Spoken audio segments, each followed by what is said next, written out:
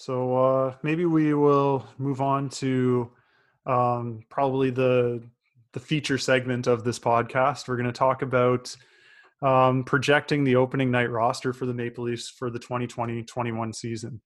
So this is going to get some pretty outlandish takes, I think, considering the current season 2019-20 hasn't been resolved. We don't know what's going on with it. We don't know what the cap's going to be, but for the purposes of this exercise, we've assumed a flat cap.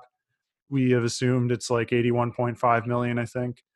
But yeah, I think this is going to get pretty heated, I'm going to imagine. Maybe I'll just lead off with my team if you guys are okay with that.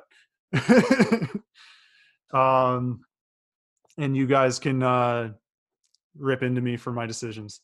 So first things first, I made two teams, but one of them was playing it pretty conservative and the other one was going for broke and just being a little, maybe even stupid. So I'll go with the stupid one. One is the knowness option and the other is the dubis option, right? Yeah. Yeah. So I guess the knowness option is the one that I'm going to be reading to you guys.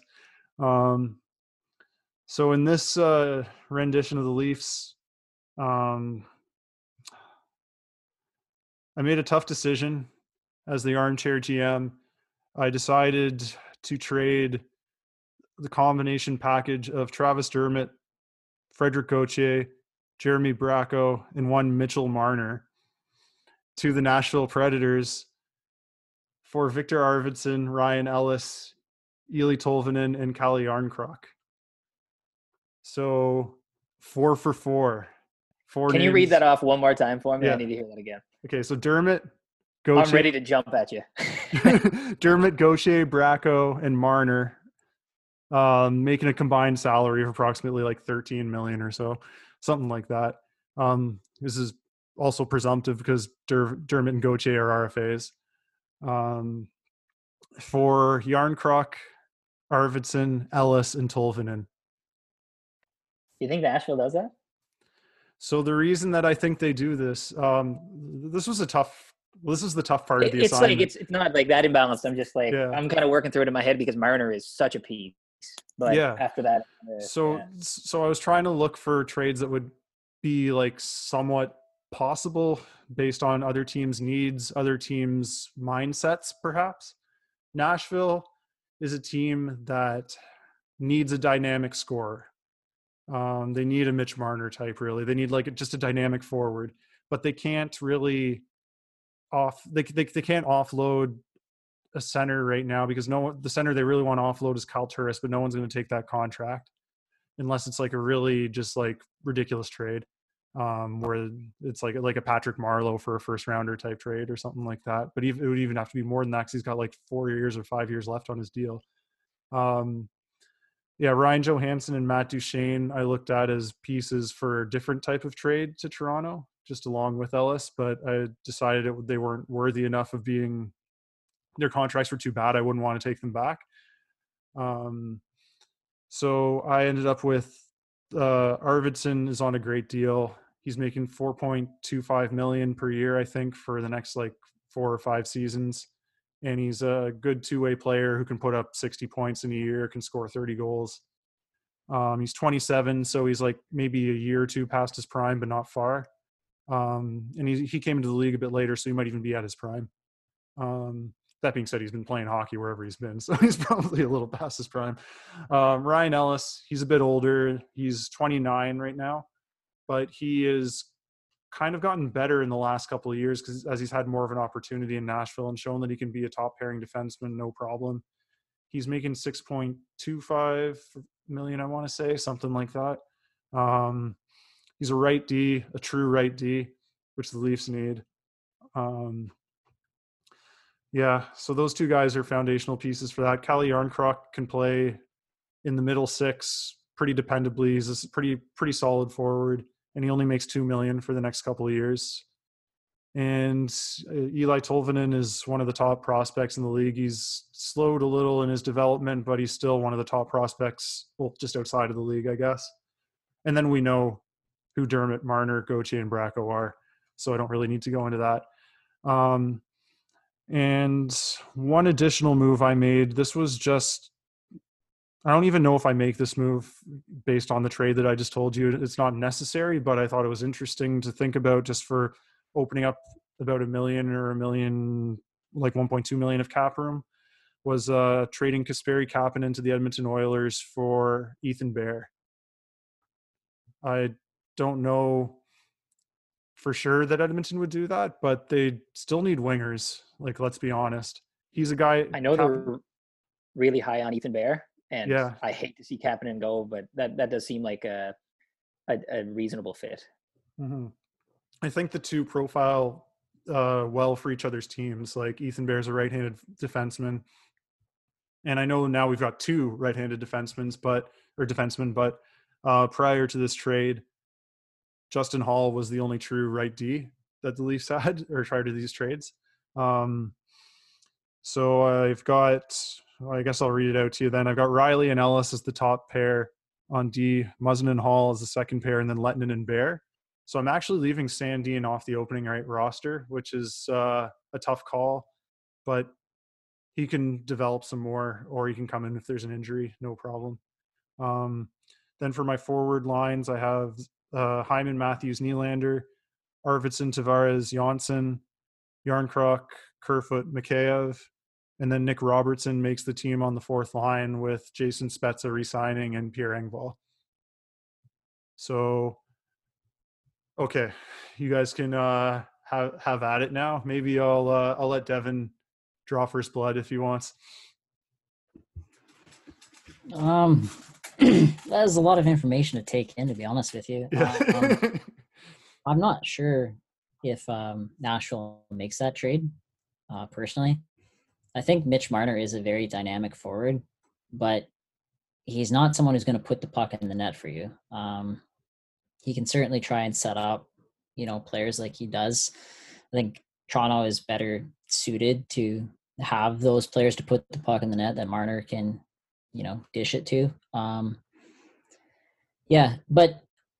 think it's a creative trade, and I'm just gonna give you props for the creativity there and thinking sort of outside of the box, because you do address a few key issues there, and I actually think I might like the Kasperi Kapanen for Ethan Bear trade a little bit more. What is Ethan Bear's ceiling? I don't mean to pull right off topic here, but I mean, I'm just thinking of. It's a fair question.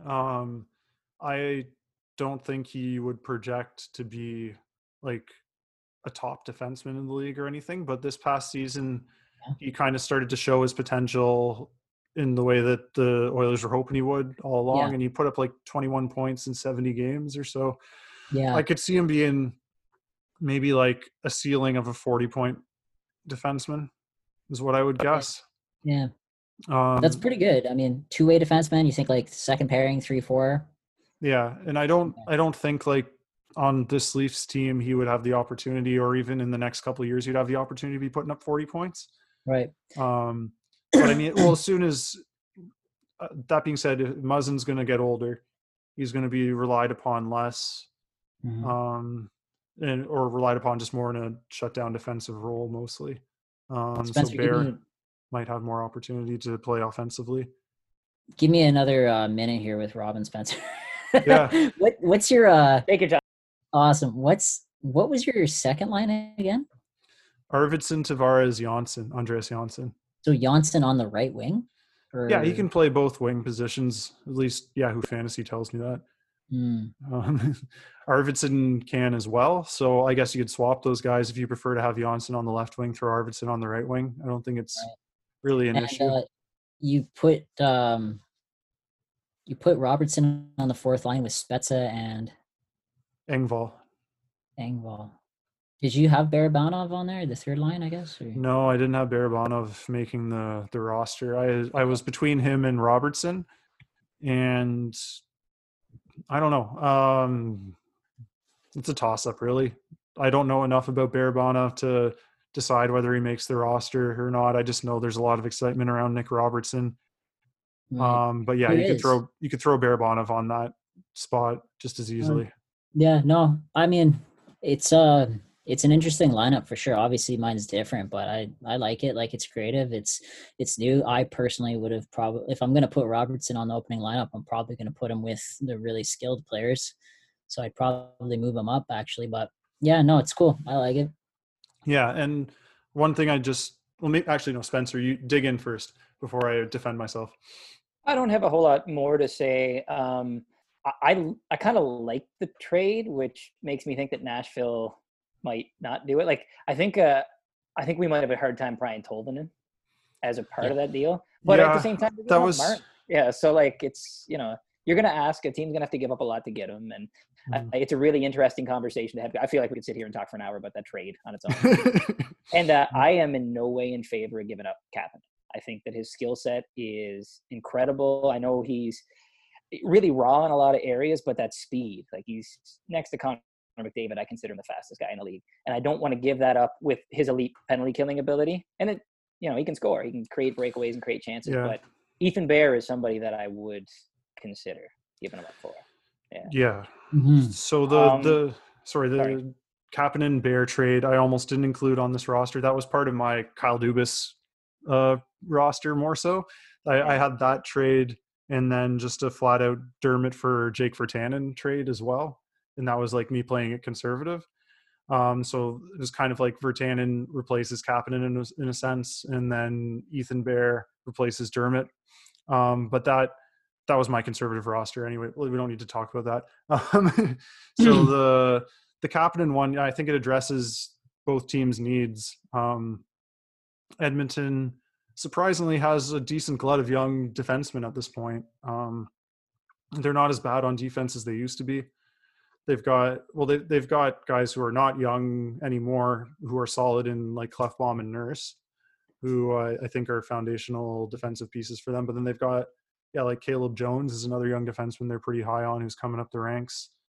I feel like they may have had, or Matt Benning's maybe a bit older now, but they've got. Who's the guy they drafted? Bouchard, I think. Evan Bouchard, right? Yeah, they have Evan Bouchard. Yeah. They had Joel Persson, who was supposed to be decent, but didn't really pan out this year as they were hoping. But they do have a lot of good options on defense for a similar role that Bear plays. So I feel like he's better right now and he's more of a sure thing at this point than Caleb Jones or Evan Bouchard, I guess. But Evan Bouchard, I think, still projects to be a better player than Ethan Bear in the long run. And I think I'm probably a little biased towards Kapanen. I consider him like a decent piece, like considering his speed, considering his 20-goal potential. I think Edmonton asks for more, but that's just kind of like, I know they're pretty high on Ethan Bear. I think that might be something where the Leafs throw in a pick or something to sweeten it. Nothing dramatic, but if it's Chiarelli, they definitely ask for more because he's the guy who traded Taylor Hall for Adam Larson. Yeah. But I feel like, I don't know. I think it's a pretty fair trade given both teams' needs, but maybe they do want slightly more than just Kapanen. Maybe I'm a little bit little biased, and like I said, I like the trade because I like the idea that we're taking from a position of strength and we're going for a position of need. That being said, like I kind of disagree with both of you. I think that. Like, I agree with you, Spencer, in the sense that Kapanen is super. He's still. I feel like he still has a lot to show. Like, he's got a lot of potential. He's got a lot of tools. Therefore, I don't think I would be as willing to pull the trigger of Kapanen for a Bear. To be honest with you, now this. I'm reaching here, but if I'm going to trade a guy like Kapanen. Like, my first choice would probably be Johnsson to go over Kapanen, and I like Johnsson a lot. But if I'm going to trade a guy like, I agree with you, Devin. I think Johnsson is the guy who most Leafs fans would rather lose if you were to choose between Kapanen and Johnsson right now. But I think because of that, his trade market or his trade value is deflated a little, especially due to the injury to finish off the year. Yeah, but what I'm saying is like. I'm not suggesting Johnsson for Bear. That's not going to go through. Yeah. I'm not suggesting Johnsson for anything really because of that exact reason. But what I am suggesting is that if I'm trading a guy like Kapanen, to be honest with you, the type of player that I want back is more of a Brett Pesce. And that's a stretch and that's a reach. And I don't see any reason why Carolina does that, despite the fact that they have a glut of defensemen. Like, I feel like Pesce is the guy that they're just like, this guy has got to stay because he's a rock. But I would try my best to formulate some kind of package around that. Like a guy like a Pesce, or maybe it's more fair for a guy like a Manson. But then again, you have to be addressing what the Ducks kind of need. And I don't really know which way the Ducks want to go at this point. Ducks need everything. Yeah. That's exactly, like, I mean, I don't want to just, get into what should the Ducks do at this point, because I don't know whether they're going to build or they're going to, stay the course. But I don't know. I feel like a Kapanen for someone a little more established than a Bear, because Kapanen is a little bit more established, and he's just about to take some steps, I think, if he was given a bit more of a role. I think a thing we're kind of ignoring with Kapanen too is, I have it in my head he's older than he is because he was part of that Kessel deal, but he was traded, fresh out of being drafted. He's still a really young piece who hasn't entered his prime yet, and we can't look at him and say we know exactly what he's going to be. So, a good point. I would argue that a little, because he's 23 or 24. He's one of those two, so he's still fairly young. But most statistical models and advanced stats communities have shown that players reach their peak or prime around 23 or 24 at this point, which was a little surprising to hear, but that's what I've read from a lot of just articles that I've been reading lately. And the way I kind of see it is there are exceptions, which, you don't want to bank on exceptions every time you're dealing with a player. But when you look at Kapanen's skill set and what he can already do without figuring it out, it's just kind of like, if he can add that little bit of patience with his puck handling. Yeah, he could be an outlier also, considering his role on the team has been pretty deflated to this point.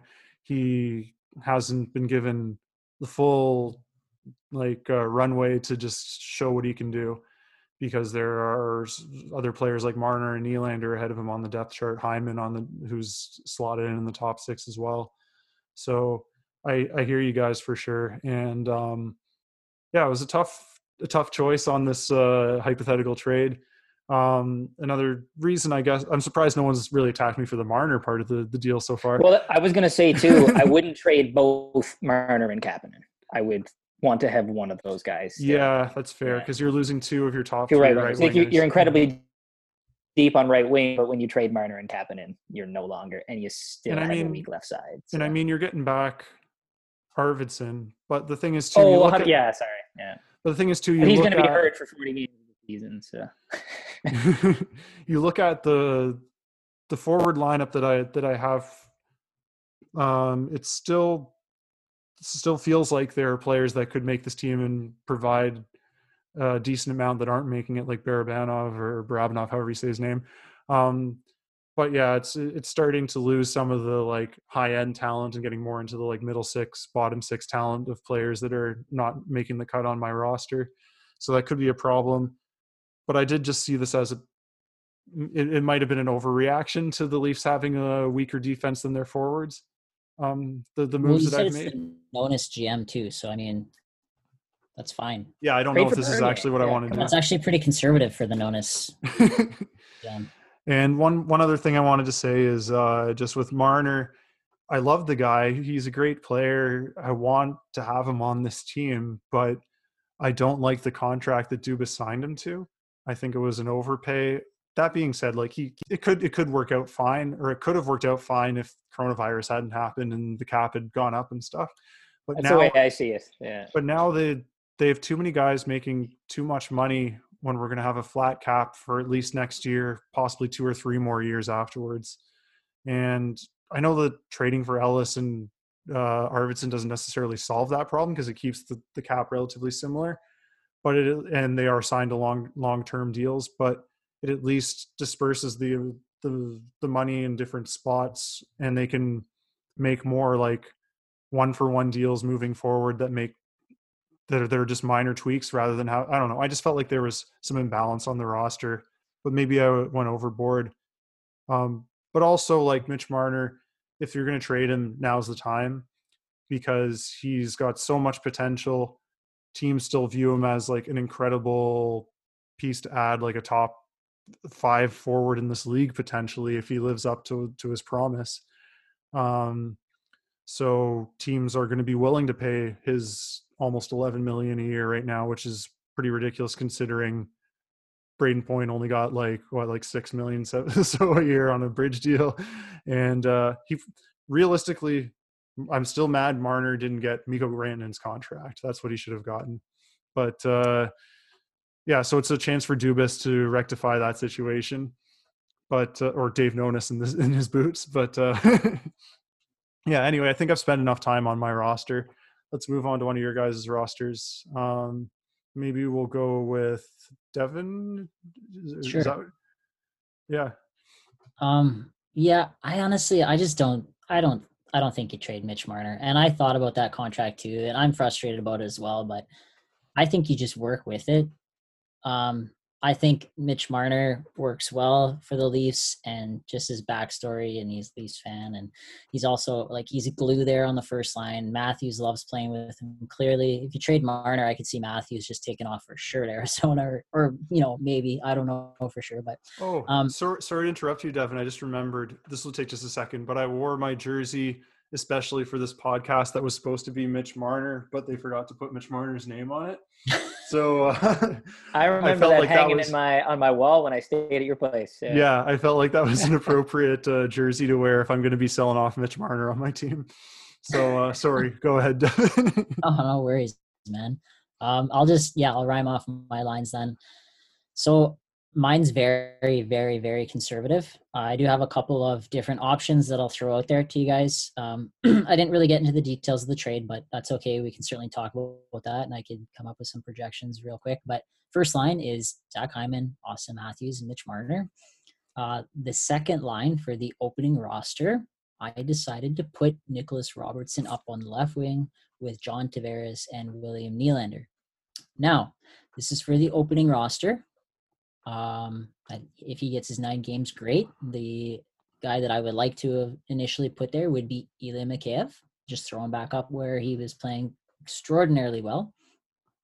My justification for having Robertson on this team and on the second line is maybe a DeBrincat 2.0. This guy can score, and how deadly would it be to have another person who can just score at will and score in a lot of dynamic ways. I've seen the way he shoots the puck and where he puts it. He reminds me a lot of Austin Matthews with his placement of the puck. It's quite incredible. And I'm all for having a guy up there with a lot of skill, playing with 2 now veterans and then some power play time. Anyways, third line, Ilya Mikheyev, Kerfoot, and Kasperi Kapanen. Nothing crazy there. I'm not sure what all the hate is about Kerfoot. I think it's his cap hit rather than his play, but I think we need that center position there. If someone wants to go and make a trade to save $500,000 or $1 million, fine, but I don't see the point in doing that. I think Kerfoot's a good team player. I like his play. I think that line is fast and they're dynamic, and I hope Mikheyev comes back strong. The fourth line now, this is where things, can go a lot of different ways, because I have included Kyle Clifford on our team, but for the opening roster, I would probably put Kyle Clifford, Jason Spezza, and I guess Barabanov, just to give him a shot there. It wouldn't surprise me if Engvall filled in one of those positions, because Engvall's on the team. I thought about trading Engvall, but he's still very raw, and he's a very good penalty killer. I think Spencer and I are probably in agreement that we like our penalty kill filled out quite nicely, just based on what he was saying. So you got guys like Engvall, Kapanen, Robertson can kill penalties. We saw what Mikheyev could do killing penalties too, and I love it. So basically my approach for the forwards was let's carry on. Our team was pretty good last year. We had a lot of injuries, tons of injuries, and I think there's so much more that these guys can give. So there's just I find a lot of depth on the left wing this year, and Zach Hyman to me has proven that he's a go-to guy. And yeah, with Mikheyev, Engvall, and Clifford there, that shores things up, I think, quite well.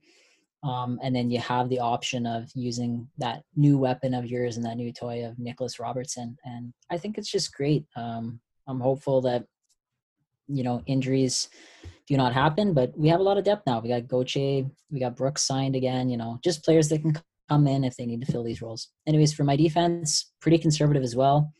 So there's a couple of options here. I'm going to say both of them pretty quickly, and I guess you guys could tell me which ones you think are more realistic or better. But first pairing on the very conservative is Morgan Riley and Dylan DeMello. Then Jake Muzzin, Justin Hall, Rasmus Sandin, with swapping in with Lettinen, and Trevor Van Riemsdyk. Oh, TVR. So I just went with 2 UFA signings for the very conservative one. Don't know what I want to do with Andreas Janssen. He's still there. We can trade him. Future considerations. We get something for him. But the other option is Morgan Riley, Manson, Muzzin, Hall, and then, take your pick of Sandin or Dermott and Dylan DeMello. I still kept him around. That's my more bolder one, going to make a deal for Manson. So, okay. And your goalies, I'm assuming, are still Anderson and Campbell? Yeah. But both scenarios would involve potentially something with Janssen and Dermott. So I don't have the specifics, though. Sorry, guys. No, it's all right. So I guess would it make sense to assume then in the Manson scenario you've traded Dermott and Janssen for Manson? Or was I don't think that would be enough, and I don't think that would be what the Ducks really want. I just don't know what the Ducks want, guys. I keep hearing they've got Gibson, they've got a few younger pieces, and they just need to kind of get a couple of key, guys in there, and they can make a push or something like that. But do you think they're going to go for a rebuild? What would it take to pry Manson off? I feel like the Ducks will want a first-round pick for him just because they're in that kind of rebuild area, and I don't know. Like, as a burned Leafs fan, I'd hate to see them give up another first-round pick. But at the same time, whenever you're in that competitive window, you need players. You need to get somebody somehow, and Manson's a good player. Or maybe they would take maybe they would take Dermott in a pick or something, although that wouldn't really balance the books that well. I feel like with the Leafs, the problem is you need the salary to be balanced. Take on Kessler's long-term IR. Yeah. Well, yeah, I think, I think they'd be really smart to ask for a first-round pick. What about the idea of if you don't want to give up a first-round pick, would you be open to giving up a Liljegren? So that's interesting, yeah. So Liljegren for Manson, straight up? Honestly, I think Liljegren has a bit of that value now. He's kind of shown that he's been doing quite a bit in the AHL, and he's been maturing and getting a bit better. I don't know how that translates exactly into the NHL and what his ceiling would be. Probably a 3-4 guy. But I think that makes a lot of sense. Plus Lawrence Gilman's been talking about lately, so maybe they're trying to move him. What's that? Lawrence Gilman, the Marlies GM, has been talking him up a bit lately, so maybe they're trying to beef up his value. Yeah. Honestly, maybe, I think it makes sense. But I mean, he's a great little prospect too. Yeah. He would be. He's a good addition, and you could throw in, a guy like Janssen as well if you needed to kind of get that cap sorted out as well, and maybe there'd be something coming back, or maybe you can make some kind of package around Holloway, a Janssen, Igor Korshchev, and a pick or something. Just flood the Ducks with, if they're going for that rebuild, give them some young pieces. Maybe they do or are interested in the Dermott, who's a lot younger. Either way, I think that's doable. I think that a Manson and trying to offer one of Dylan DeMello and Van Riemsdyk, preferably DeMello, it's a conservative approach, but there's lots of UFA right-handed shots out there this year. So the narrative that the Leafs are in trouble and that cap is going to get them, I don't buy it one bit. And I think that there's lots of ways that they're able to shore up their defense, make it more respectable on the right side with the options that are out there and the, pieces and prospects and picks that they have. All right. Spencer, do you want to jump in on critiquing Devin's roster in any way, shape, or form? Well, I don't have a ton to say because you're going to hear shortly that our rosters are quite similar, although I was even more conservative to a degree. So you guys are leaving me alone I to agree. just be the yeah, crazy, like the crazy I have some motherfucker. ideas of some like wilder stuff I do, but I'm trying to think of, like DeMello. I like the idea of DeMello. Like everything I've heard about him, I didn't watch a whole lot of him playing in Ottawa, but he seems like one of those advanced darlings, the kind of guy who does everything right, but he doesn't like necessarily stand out. He's not a top pair guy, but he's a top 6 defenseman on any roster in the NHL from what I can gather. So I just see with what's happened with the pandemic and how things have changed in the Leafs cap situation, like limited changes happening. So those sound realistic in my eyes. And like I said, you'll hear from me shortly. And I have a pretty similar view on where next season's going to go. So I didn't channel my inner Nonis here. So okay.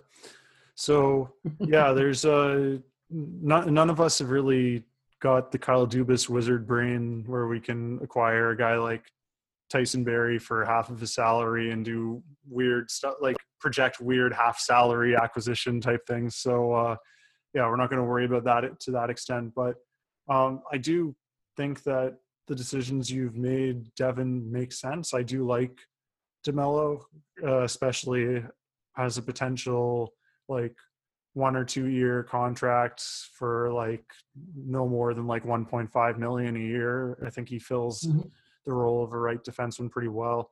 He could be the Mark Methot to Morgan Riley's Erik Karlsson if we're letting Muzzin take on more of the defensive responsibilities and there's no Tyson Barrie. Maybe Morgan Riley can return to being a 70-point defenseman. But Mark Methot was getting paid like $4 million. So it's nice to have a guy like Dylan DeMello potentially projecting his salary at 1.5 million as I just did as being there for cheaper.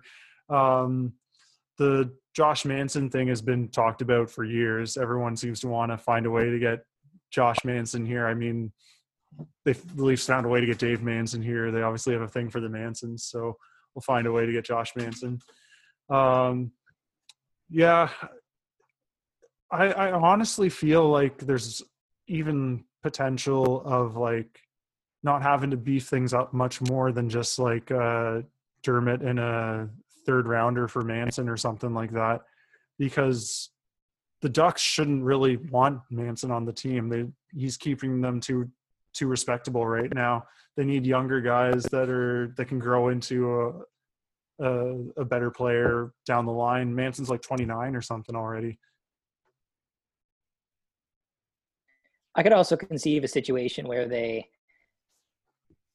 sweeten the pot and Anaheim retains a bit because his contract isn't outlandish, but it's still $4+ million. So that's true. With the Leafs being so tight to the cap, like, throw them an extra pick, throw them an extra prospect or something. Here we go. And so this is what I'm talking about. Some Kyle Dubas brain shit. So here we go. We're gonna have. We've been watching him long enough now. Anaheim's gonna retain half of his $4 million salary, so it'll be $2 million.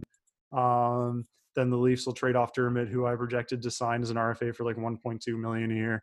So there's like only a 0.8 million discrepancy, and then the 3rd round pick I mentioned becomes a 2nd round pick now. Yeah. So it works. The one thing I want to emphasize here is because like I've listened to a lot of podcasts as Leafs fans, and the one thing I just want to say to all Leafs fans out there is that they're gonna be okay. Like what we're talking about here is realistic and isn't crazy. And there's lots of options out there. I know the cap's not going to go up, but we have a lot of depth. The team has been built well. Just stop listening to all that noise out there. Lou Lamoriello's mistakes have been mostly destroyed by Kyle Dubas at this point. So I don't have to worry about Nikita Zaitsev or Patrick Marleau anymore. Have you seen the Islanders cap situation up front? Oh my God. It's like $4 million less than the Leafs right now. And the Leafs have Matthews and Marner. I looked at trading for like Ryan Pulock and some other stuff off the Islanders, like Beauvillier and Pulock for like Mitch Marner or something like that. And I was just like, you know what? those are the only two guys that could be considered like just a bright spot on the Islanders. I don't think they're trading them because they fucked Devin themselves so Taves hard is with all so many right. You contracts. got like a few guys, but like I don't envy their situation. I certainly I'm so glad we don't have Lou is Lou elsewhere. anymore. Yeah. Let's hear your team, Spencer. Okay, so you're not going to be. I don't think you're going to object to too much of what I did, because I thought really conservatively about this, and especially given the current climate and the situation in the league, I made very few moves. I thought my radical idea was to put Robertson on the second line. So yeah, exactly. But so right across the top, we have the same top three lines. I have Hyman, Matthews, Marner, Robertson, Tavares, and Nylander. And I have the same idea with Robertson, just kind of like working Marner into the league, shelter him with skilled players, put him in a situation where he can do what he does best, score. Mikheyev, Kerfoot, and Kapanen. And my one idea, which I'll talk about in a second, is to flirt around with the idea of doing something with Kerfoot. I traded Janssen for picks or a prospect. Like, it was just kind of, we need the salary relief, send them somewhere where they don't have winger depth. See if we can get a second for them, or a prospect with, like a high ceiling, maybe low floor. And then on the fourth line, I kind of have like a rotation of Engvall, Spezza, and Barabanov with Pat Maroon as the extra. So like, I kind of feel like Pat Maroon would be the more regular fit. I like Kyle Clifford, but I could see Maroon being a Dubas fit, where he's somebody who's played with skill in the past. He's produced with skill in the past. He's been playing on bargain deals for years. He just seems like he's going to be, coming in at his UFA, getting about $1 million, maybe a little more than $1 million, and the Leafs kind of have that cap flexibility here to work that out. So I could see something there. You got something to say, Devin? Yeah, just before you get into the defense, so basically we have like the same lineup aside almost from identical, yeah. And Maroon. Now here's the question for you then, is I like the idea of a Pat Maroon who might have a little bit more skill. My question is, to what degree is it Dubas, pushing out that vision, or to what degree is it also Dubas saying, like, Clifford is the right character for this room, and he's got that relationship with Jake Muzzin? If he sees it that way, then that's the signing he should make. The way I see Maroon is like, he's kind of got that, he doesn't have equivalent jam to Clifford. Like, Clifford is one tough son of a bitch. But Maroon can scrap, Maroon can tangle, but he's also, like I said, he's flirted with scoring 30 goals in the past. He's still relatively young. Like, he's maybe 30, maybe a little younger. Like, he's kind of surprising because he looks like such an old man. But if Clifford was the guy that we put in there instead, I like Kyle Clifford. I loved watching him fight with Jamie Oleksiak and stepping in and throwing haymakers and just kind of like that old school. Instead of having a fourth line of Colton Orr and Fraser McLaren and whoever else they throw out there, Jay Rosehill, like, this guy can actually play hockey. Sorry, I just want to interject. I loved watching him take out Peter Mrazek. Yeah. I didn't like what happened after that, but no. I must say though, no, that was a dark day in Leafs history for sure. But the moment leading up to that, with Kyle Clifford just going right for the puck, but somehow taking out Peter Mrazek as well, was pretty awesome. So that happened at my birthday party. We were out having drinks at Bar 1911, and nice. I was away from the TV for like 15 minutes and missed everything. So like, I called down to the table, like, what's going on? And they're like, I can't even begin to tell you. Like, there's a Zamboni driver playing in net right now. So, so our top, our forward lineup doesn't really differ a whole lot. I would, I'm kind of channeling that idea of what Dubas is, where, he might lean towards a guy who can produce. The thing I like about Maroon is that he's somebody that you can put in Nick Robertson's spot down the road. Maybe not long term, but like, you can put him on the second line and expect him to hold his own for a little while, where Kyle Clifford is not somebody you can do that with. But Clifford, you can move up to the third line and bounce around a bit. It's just, I like Kyle Clifford a lot. I don't think that he was able to really keep up with the group last year. And I never really saw a fit, but also he's coming in at the trade deadline. So I also do appreciate the idea of throwing him out there for a full season and letting him get his feet. He's a buddy to Jake Muzzin, and the guys seem to love him. So if he's willing to come at the same cap hit that, most UFAs are going to have to come for, because it's going to be a a pretty dire summer for them. I think Maroon's a good fit. The other extra forward I have is Gauthier. Like, I just don't see him leaving. He's probably going to resign for. I think he is ARB eligible, which like, is he going to get more than 700,000? I can't imagine. So he's a decent guy to have there for depth. I like him. I don't love him. I think I had him penciled in. It was like 800,000. Yeah, I was looking at the Athletic, and they had him at 700,000 for next year. Okay. So somewhere in that ballpark, he fits within my salary cap anyway. You want me to jump into the D? I just want to say one thing about you got. So I was going to let it slide with Granger's roster of Nick Robertson second line left wing, but now that it's a thing, now it's occurred twice.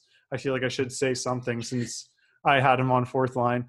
Maybe it's more of an old school hockey mentality, but I do think that like the way that you guys are talking about him and bringing him in and sheltering him is something that a team that's rebuilding can afford, but a team that has cup aspirations, not necessarily.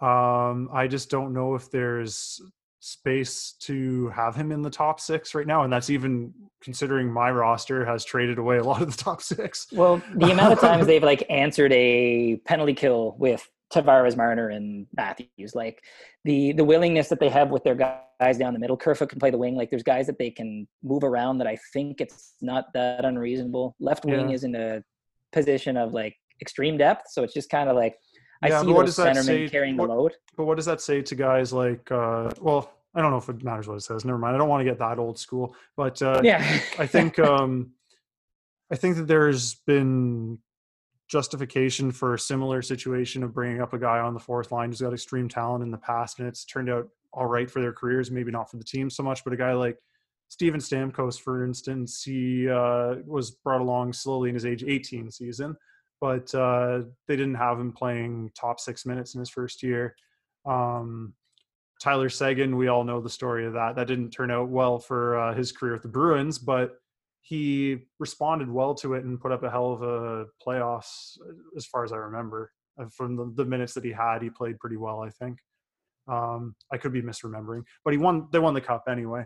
So he set up that Game 7 first round goal. Yeah, so you can't argue with the results, at least. Like as much as Chiarelli sucks and as conservative as that approach was to put Tyler Seguin in the bottom six, and he's also a second overall pick. He's not Nick Robertson, who's second round pick, but we all know that was a steal anyway. But I don't know. I think that it wouldn't hurt Nick Robertson to start out in the bottom six just to like acclimatize to the league at least a little bit at first. I don't deny that he's got the talent to warrant being in the top six, perhaps even like later in the season. But I feel like putting him top six opening night is just sending too much of a message to like a guy like Nick Robertson that like, I don't know, it's going to be too easy of a ride for you. I think that's a Dubas lineup composition thing though, where like a top six forward, a guy who's slotted in that second line space is not necessarily a top six forward. And like, I think you're on the right track where he's going to get bottom 6 minutes, but he's going to play with skilled players instead of they're not going to being expected to go out there and shut down or kill. Like he might be killing penalties. I can't imagine next year at the NHL level he is, but especially if you guys both have Mitch Marner on the team, who we've seen is actually pretty effective killing penalties. It's going to be hard to find space for Nick Robertson in there, but I guess they could put him as the second penalty kill in a Mitch Marner type role as a fast, offensively inclined penalty killer. But anyway, that's just what I wanted to say. Devin, did you have anything to say about the forward ranks? Well, I just think you're completely wrong, Robin.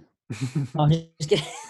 No, this is good. We haven't gotten antagonistic enough. Like, give it to him. No, this makes for more entertaining listening. So tell me why I'm wrong, Devin. I love it. Yeah. Well, no, I think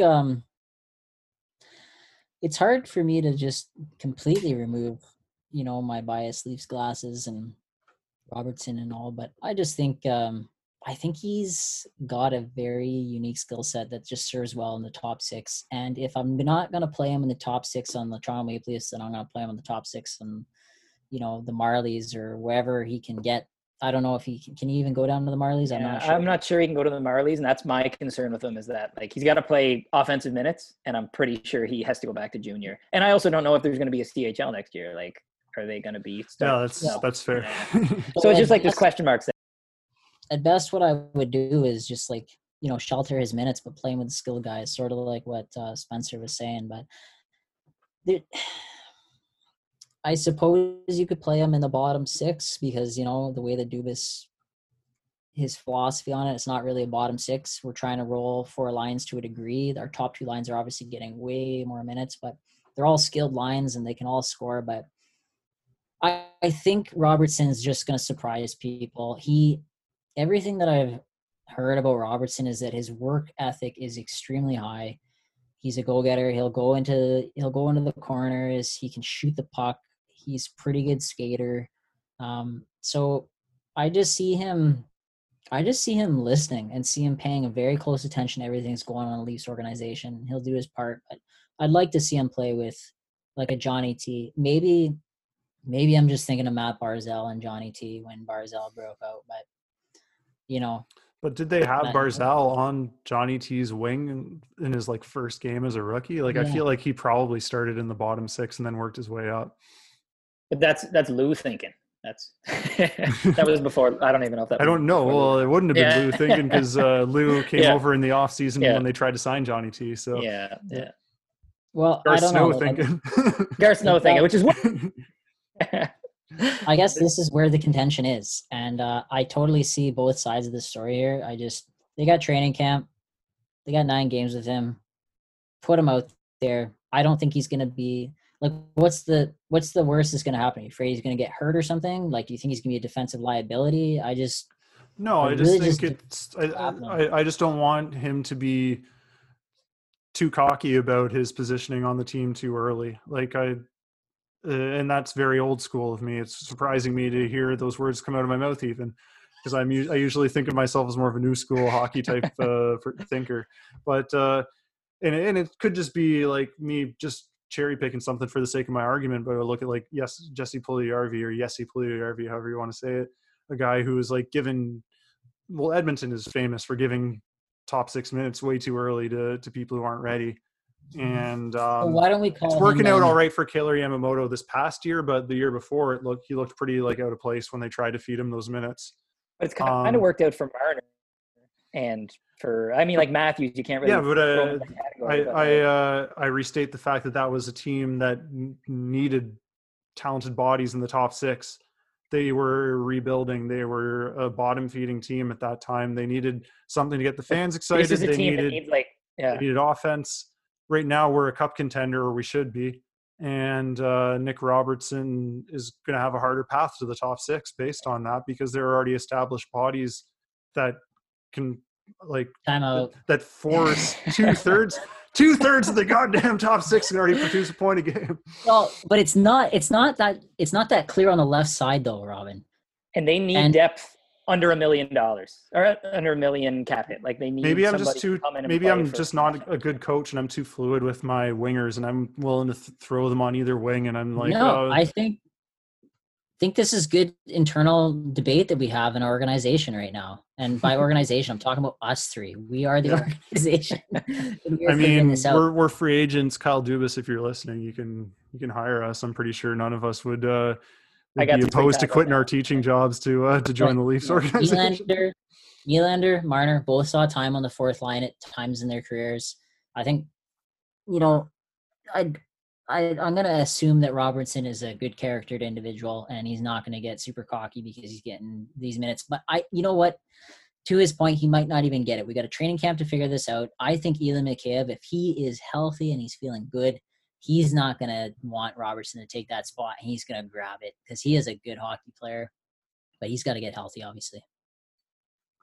Yeah, and you can throw Nylander on the left wing if you need to as well. Like you're fired. Like I've seen Nylander play left wing, so like if you're worried about shoring up left wing, you could throw him there, and then you can have Kapanen and Marner on the right wing. No, rather Robertson. All right, Spencer, continue with your D. My D is dull as shit. So I've got Riley, Dermott, Muzzin, Hall, Sandin, Lettinen. I don't think a whole lot's happening. I think that this offseason is going to be – I know it's like it's not the way you want to go into the season.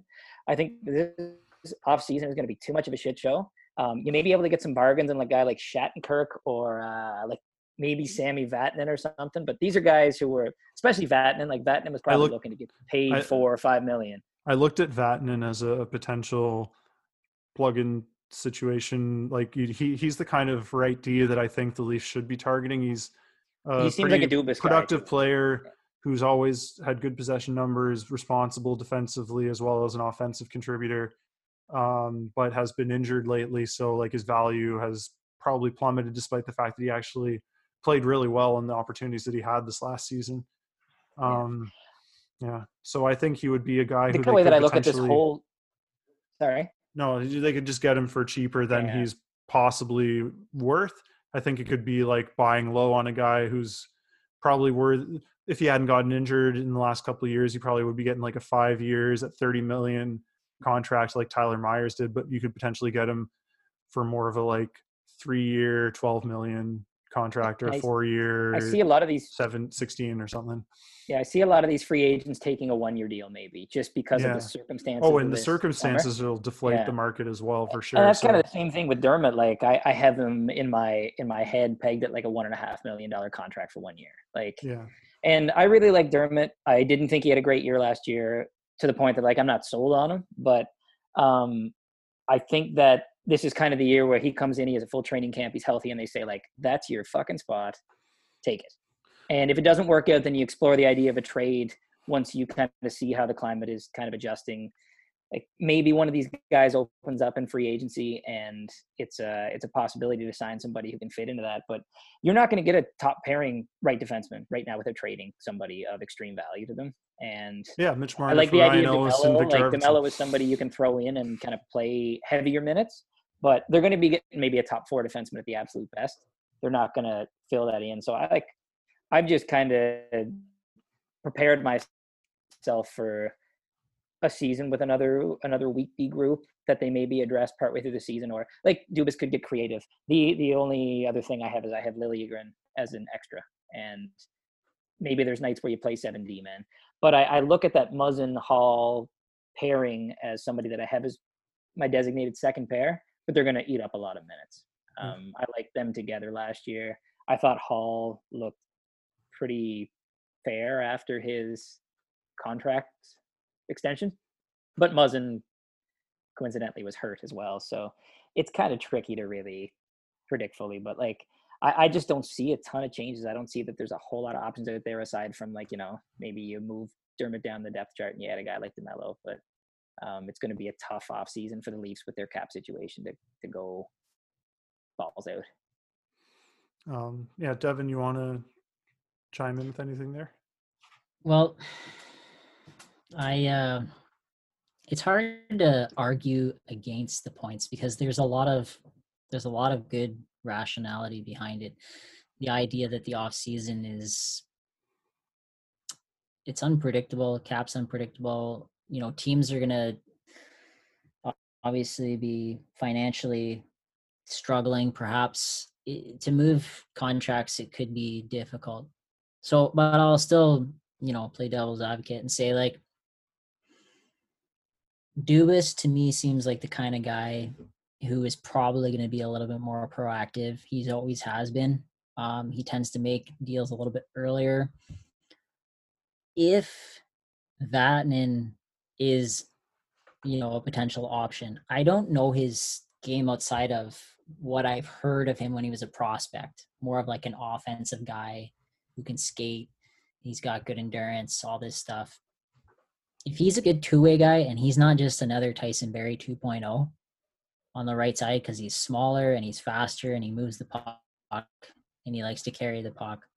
If he's not that, then sure, go for it.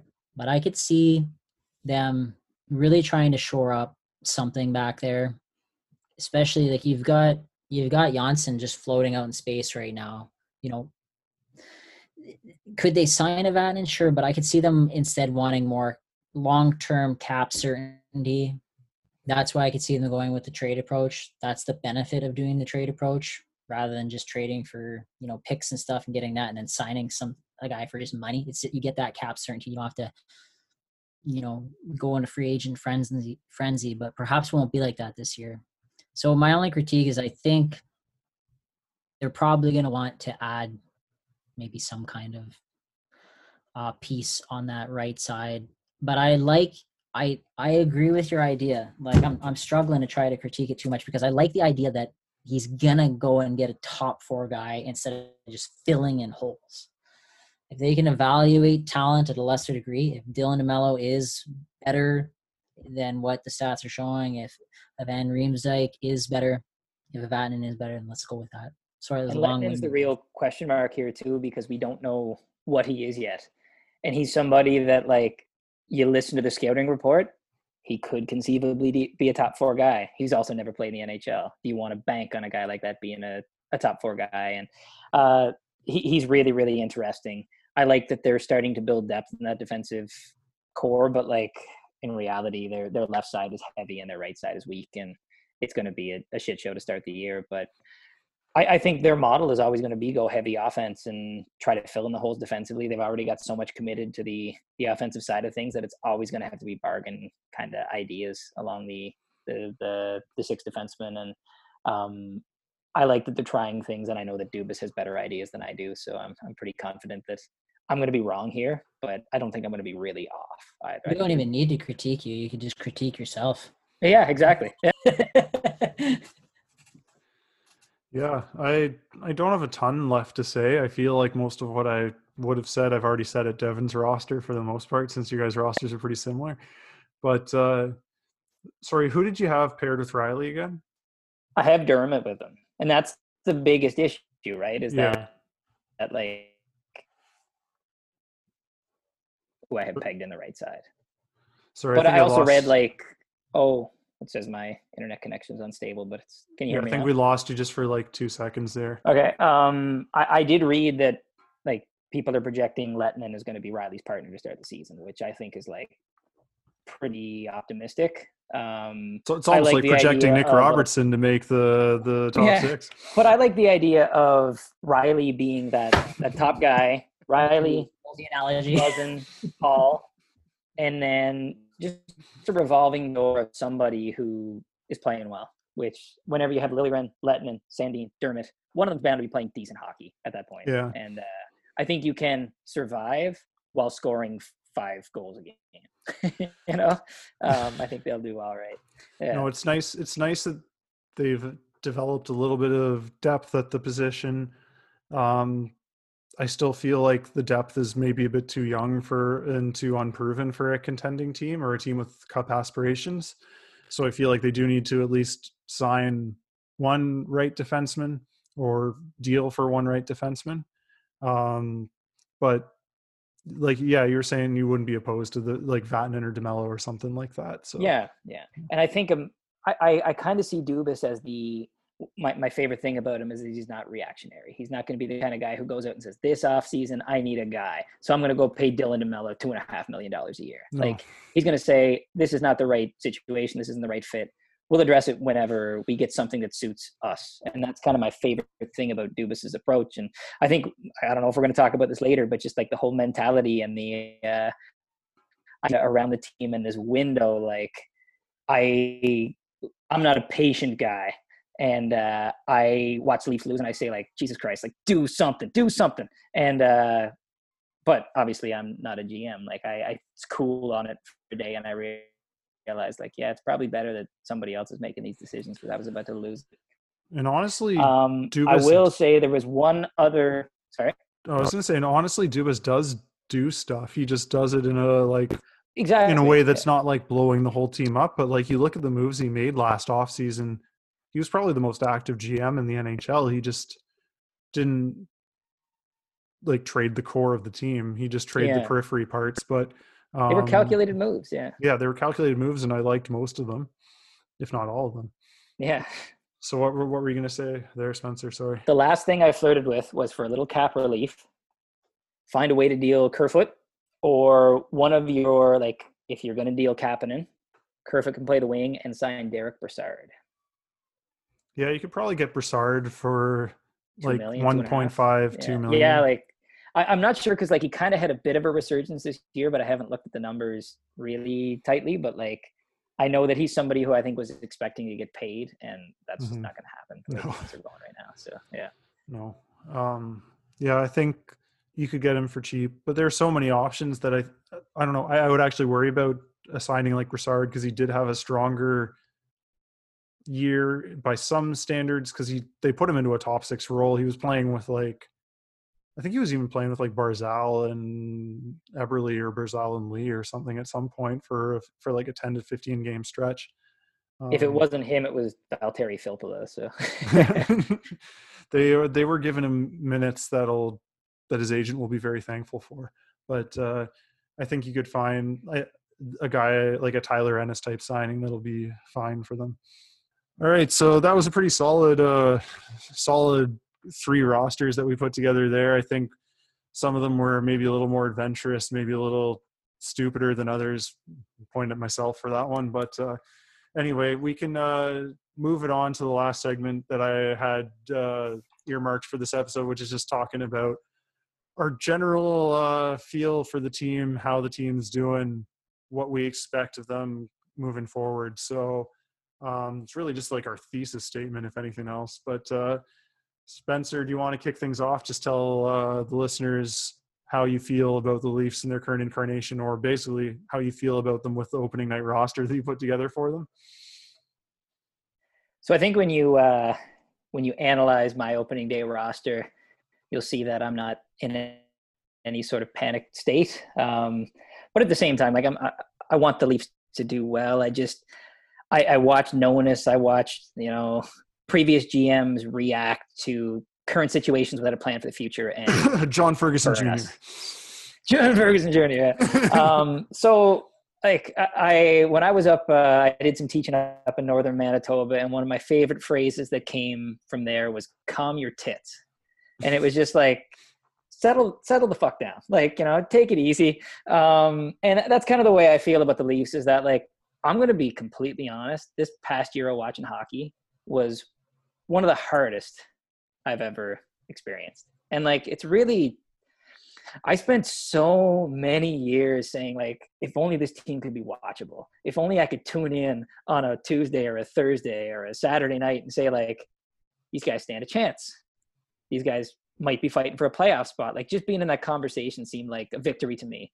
And now every loss just hurts. And it's tough because like, it's not so much with the team and the product. It's more with the conversation that's going on around them and how like we can finally have nice things for the first time since I was like 14, and we're losing our collective minds about it.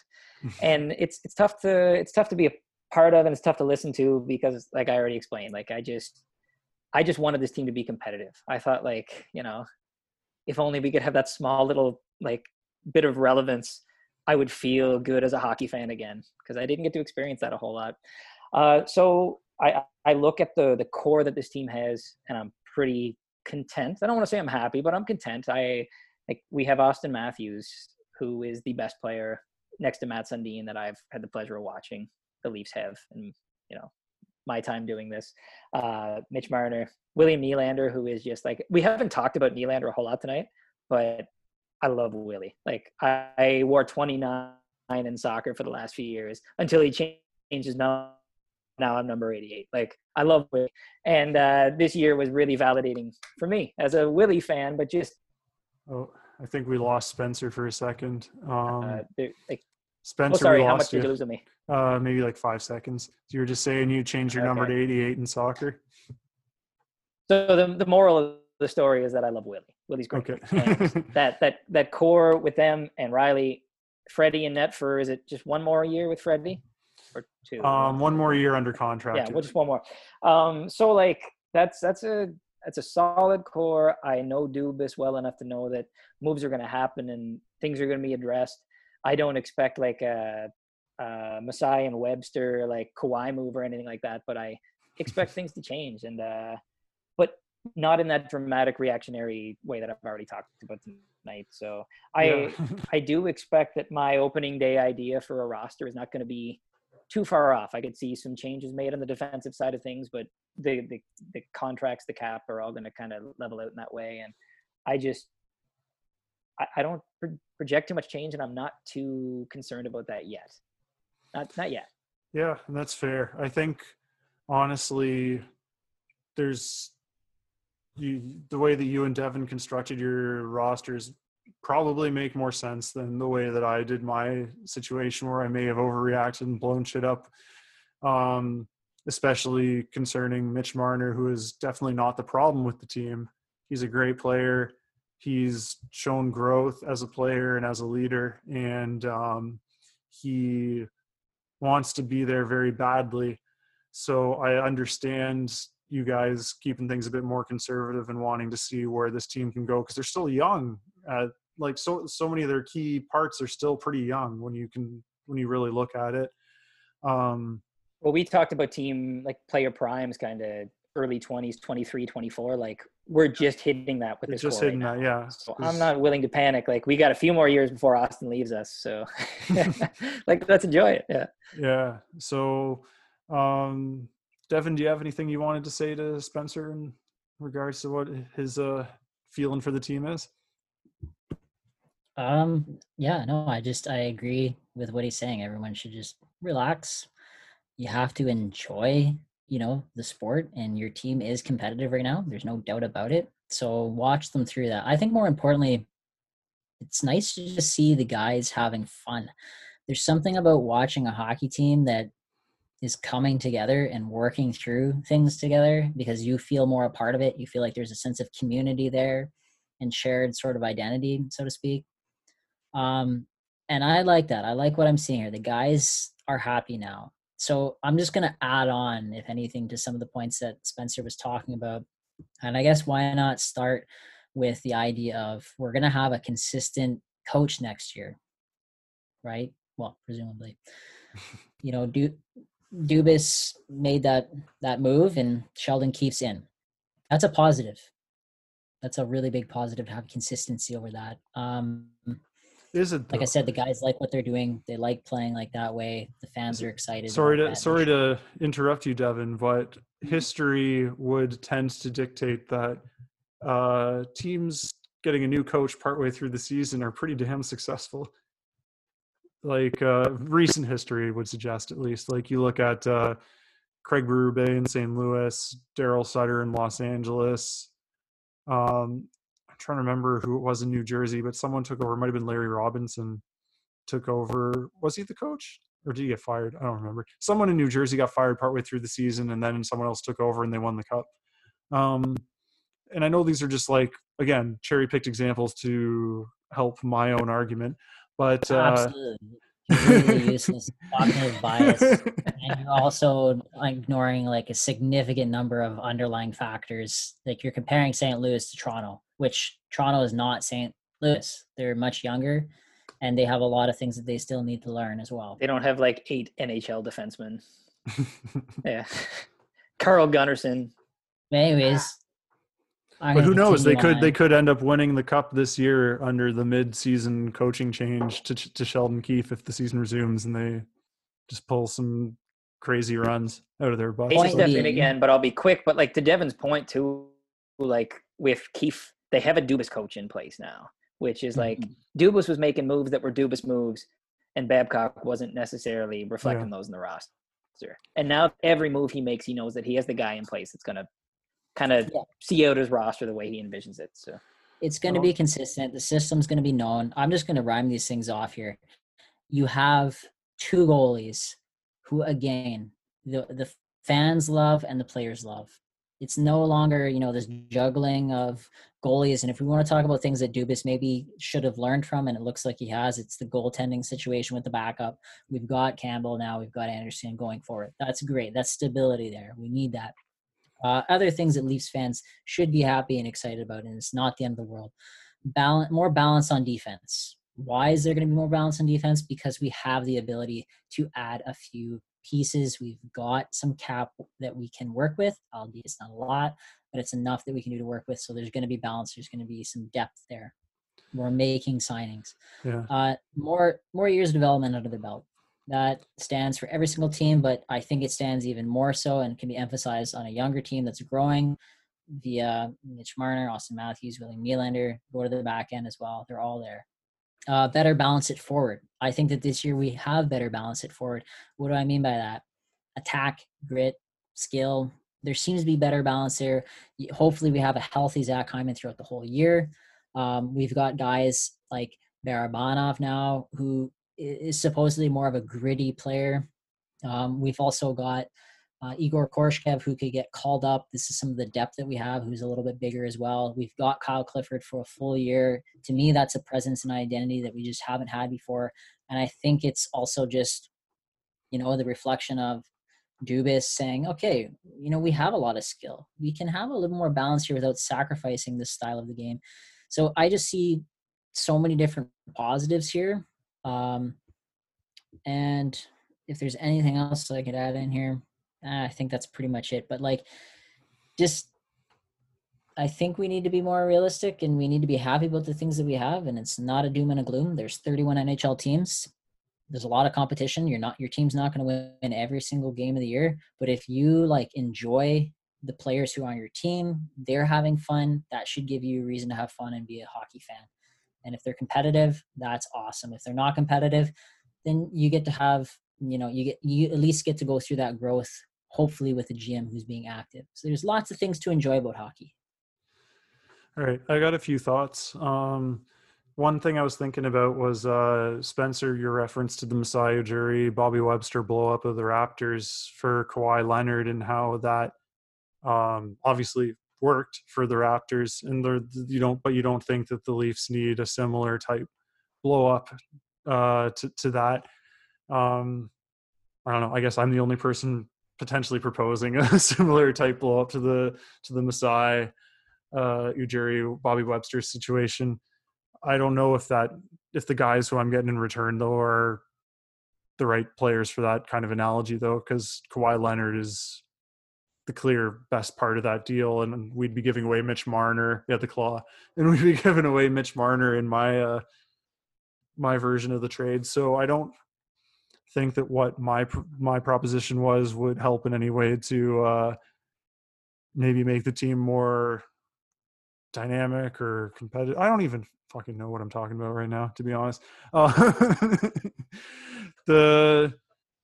Many of those Garrison beers. Yeah, they're hitting hard. They're hitting hard. The Leafs are in a position right now where they have a very good core.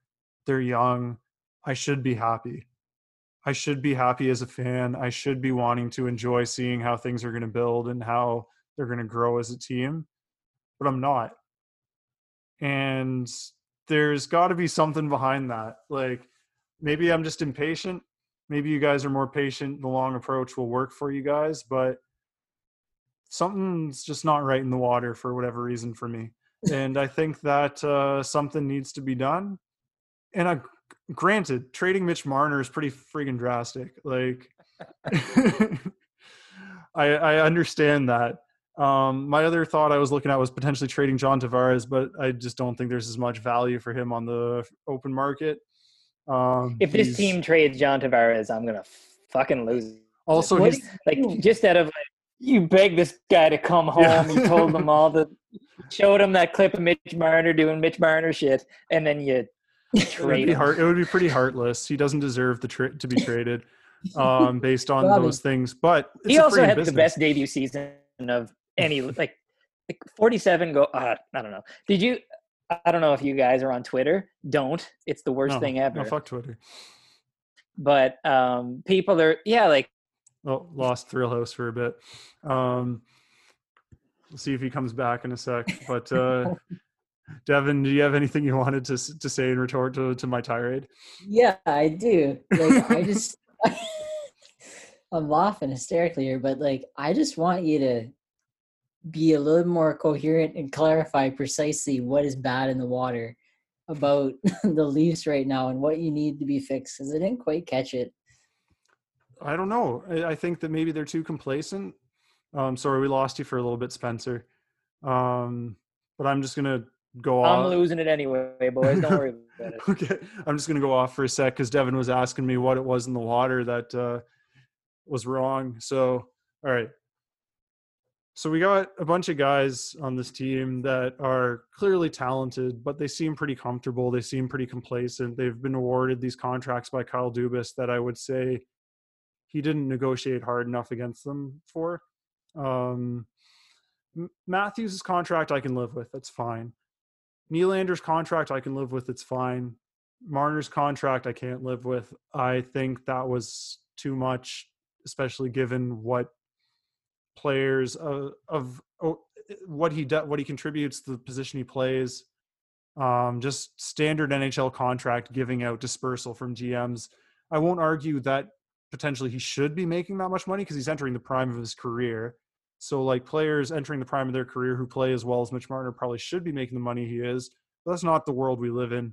We live in a world where young wingers don't get paid what they deserve.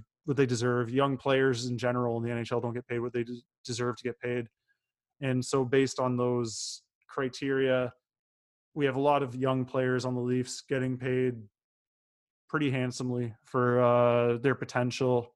And they are good players, but they have not exhibited the leadership qualities or the competitive spirit to this point that I think I need to see as a Leafs fan to make me feel 100% confident and comfortable like you guys are feeling. Okay. So it's clear to me now where you're coming from, because throughout this entire podcast, all of your points have a clear chain connected to all of them. Marner's it is contract. Your thesis. What's that? Marner's contract? Marner's contract, or ego, right? Nicholas Robertson being on the second line. This idea of you want to see, some kind of spirit, some kind of energy, some kind of will to like push past, I don't know, some kind of contentness or comfortableness. So I get that. Two things to that, I guess I would say. One, I don't think like your intuition is unwarranted. I think it is warranted. I'll get to that in a second. But I guess the positive thing that we could look at is that they're young. There's the Stevie Y conversation, right? How it took him a while to kind of, figure things out. Ovechkin took him a while to sort of, get where he wanted to get with things. And I think that you're right. There is a presence of ego perhaps on this team, but they're young. I really feel like they're going to just kind of figure that out. And maybe that's just, maybe I'm being too optimistic, or I'm giving them, maybe too much credit to the fact that they're younger and they've got to sort of grow through this together. But to your point, to defend your point, there's teams like, you look at Boston, right? So guys are taking pay cuts to stay at Boston, to a degree, because they want to play there. They're showing a level of grit and willingness to sort of work really, really hard, do what it kind of takes to get past that. Take, for example, the Leafs lose to Boston in Game 7. What do we do the next year? We lose to Boston. We lose to Boston again. Whereas Boston loses to Philly in Game 7, they come back and then they just absolutely crush Philly the next year and they sweep them, right? So they're moving past these things and we're not. And I don't know why I always go back to Boston, but maybe it's the Patrice Bergeron effect and just how damn awesome he is. But I think there's something to your point, but I think you also just have to. That's a part of being a parent, and you're watching the kids grow up, and you have to just be there. You have to mentor them. You have to guide them. You have to let them step out in the unknown a bit on their own and make those mistakes, and that's how they're going to grow, and that's how they're going to learn. So try not to expect too much from it. Well, I like the analogy of being a parent. I don't like the closing remarks of try not to expect too much from them, because they're my team, actually don't like that I expect too much from them. I want that one back. Don't expect that. No, you're right. It's just an awful remark, but don't expect them to not make mistakes and not have Yeah. to sort of go No, through this. I think everything that led up to that final terrible conclusion of yours was a good point, Devin. Yeah, no, absolutely. My feedback would be, you sold yourself short on that conclusion, and as a result, you failed miserably. The lesson is But never I think all try. the points you made were great in that, like, if this is a conversation we're having near the end of Matthew's contract, then I'm losing my mind. Yeah. But like, this was the first year. I'm sorry, Yeah, you know we what lost though? Spencer for a sec again. But Oh, Devin, you want to go ahead? well, I kind of feel bad. Like, I hope Spencer comes back because he's got something he wants to share. But what Yeah. I would basically say, Spencer, I don't know if you want to repeat what you said, but I certainly have Can something. you hear me now? Yeah.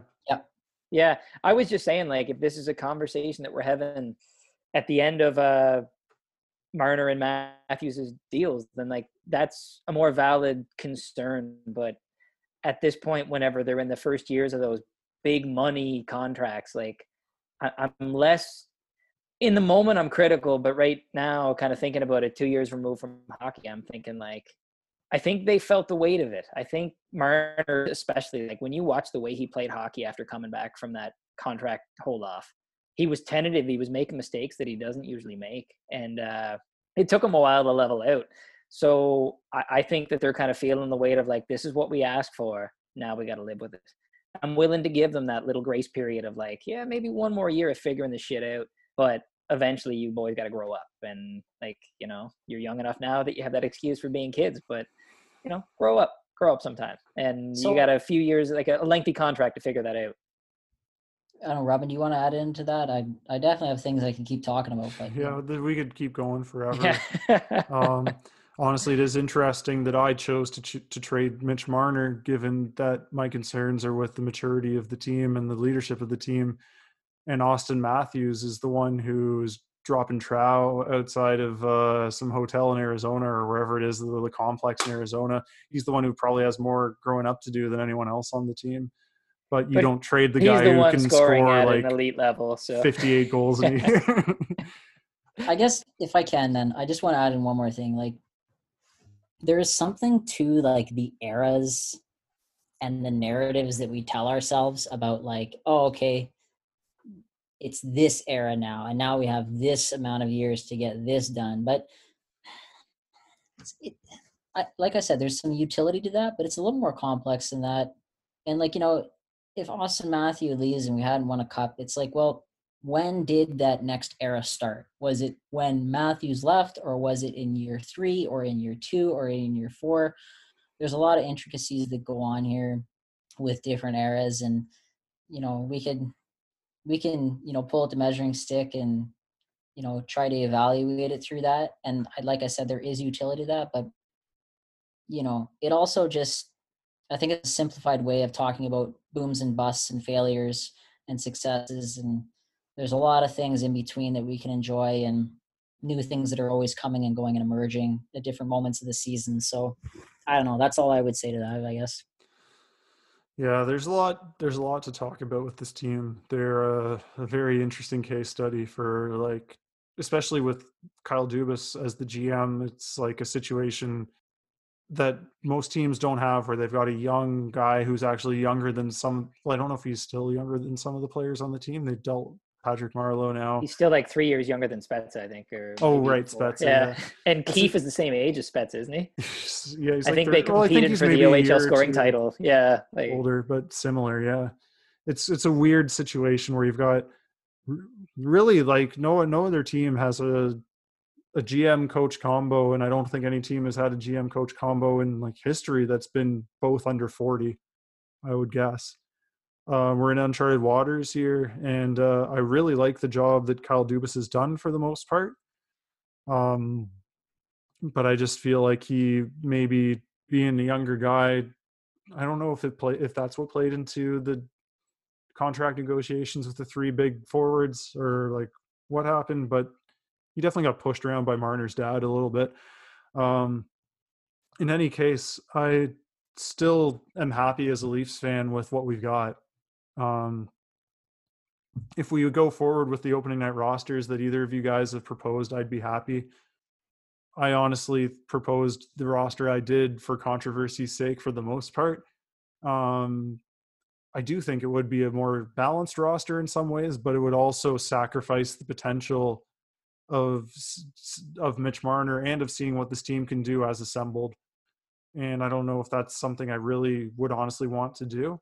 It would be a pretty difficult trade-off to give up Mitch Marner for maybe safer players in Ryan Ellis and Victor Arvidsson. They're good, responsible players, but they don't have the same ceiling that a guy like Mitch Marner has, obviously. And they haven't won a cup with Nashville. So, like, not that that's the be-all, end-all. That's like Stan Bowman, Dale Talon thinking. And I don't like those guys, or at least I don't like their track record the last 6 years. But in any case, I am pretty happy with the state of the team, all things considered, and I'm excited to see what happens in the future. So do you guys have anything else you want to say about the Leafs in general? Yeah, you know what? I'm just excited to talk about them. I thought this was a great time to do it too. Lots of things are coming up, and there's a lot of uncertainties, but we've got maybe a playoffs to look forward to. Who knows? This season still, and a lot of things to think about for the future. We do have some contracts coming up that'll be for later conversations, i.e. Zach Hyman and Freddie Anderson. So, and those are things that maybe we didn't even take into account when designing our roster for this year. So I did contemplate looking forward more than 1 year for like the sake of like retaining those important players, but it's such a headache. I don't really feel like doing that as just a fan of the team unless I'm getting paid to do it. Yeah. For sure. No, but it was just a great chat to talk Leafs. Oh, absolutely. And one thing I guess I just want to end on, I do want to commend Kyle Dubas and his scouting staff for finding Nick Robertson in the second round a year ago. If nothing else, even if he ends up only on the fourth line and not on the second line of the opening night roster, I don't think that any of us can be upset with the fact that they found him that far down the draft only like a year ago. Can I say one thing? Yeah, absolutely. I don't know how many listeners we still have at this stage of the podcast, but I have my Rally for the Valley shirt on. I don't know if Robin's familiar with this from Facebook, but my hometown rink back in Tyne Valley where I played some senior hockey, getting called many words that I won't repeat on this podcast and being told to shoot the puck over and over and over again from the point. But our rink burned down on right after Christmas. And jeez, I didn't know that. We're in like the Kraft Hockeyville. They postponed the actual announcement of the top four, but we were pushing pretty heavy to be voted. So if anybody's listening and they announce us in the top four, we'd love for you to vote for us. Yeah, absolutely. Tyne Valley Tornado. Convenient thing too is that my brother Mark Phillips, he designed the Tyne Valley Tornadoes logo, which he got a lot of shit for in high school because nobody's ever seen a tornado in Tyne Valley. But it's a sweet logo. He did a great job as a 12-year-old student. So did he pick the team name or? Oh, he picked the team name and he actually designed the logo too. I wish I had my jersey here, but I don't. But I'll send it to you later. That's awesome. Yeah. Devin, any final words? Honestly, just again, thanks for having us. I enjoyed talking to you. I enjoyed talking all hockey. I know for the listeners, this was a longer podcast, but hopefully it was enjoyable for you as it was for us. Yeah. All right. I had a blast, boys. Yeah, I had a blast. I'll have you guys back to talk some more Leafs in the future, I'm sure. In the meantime, keep doing what you're doing. Stay healthy, stay happy, and keep fighting the good fight.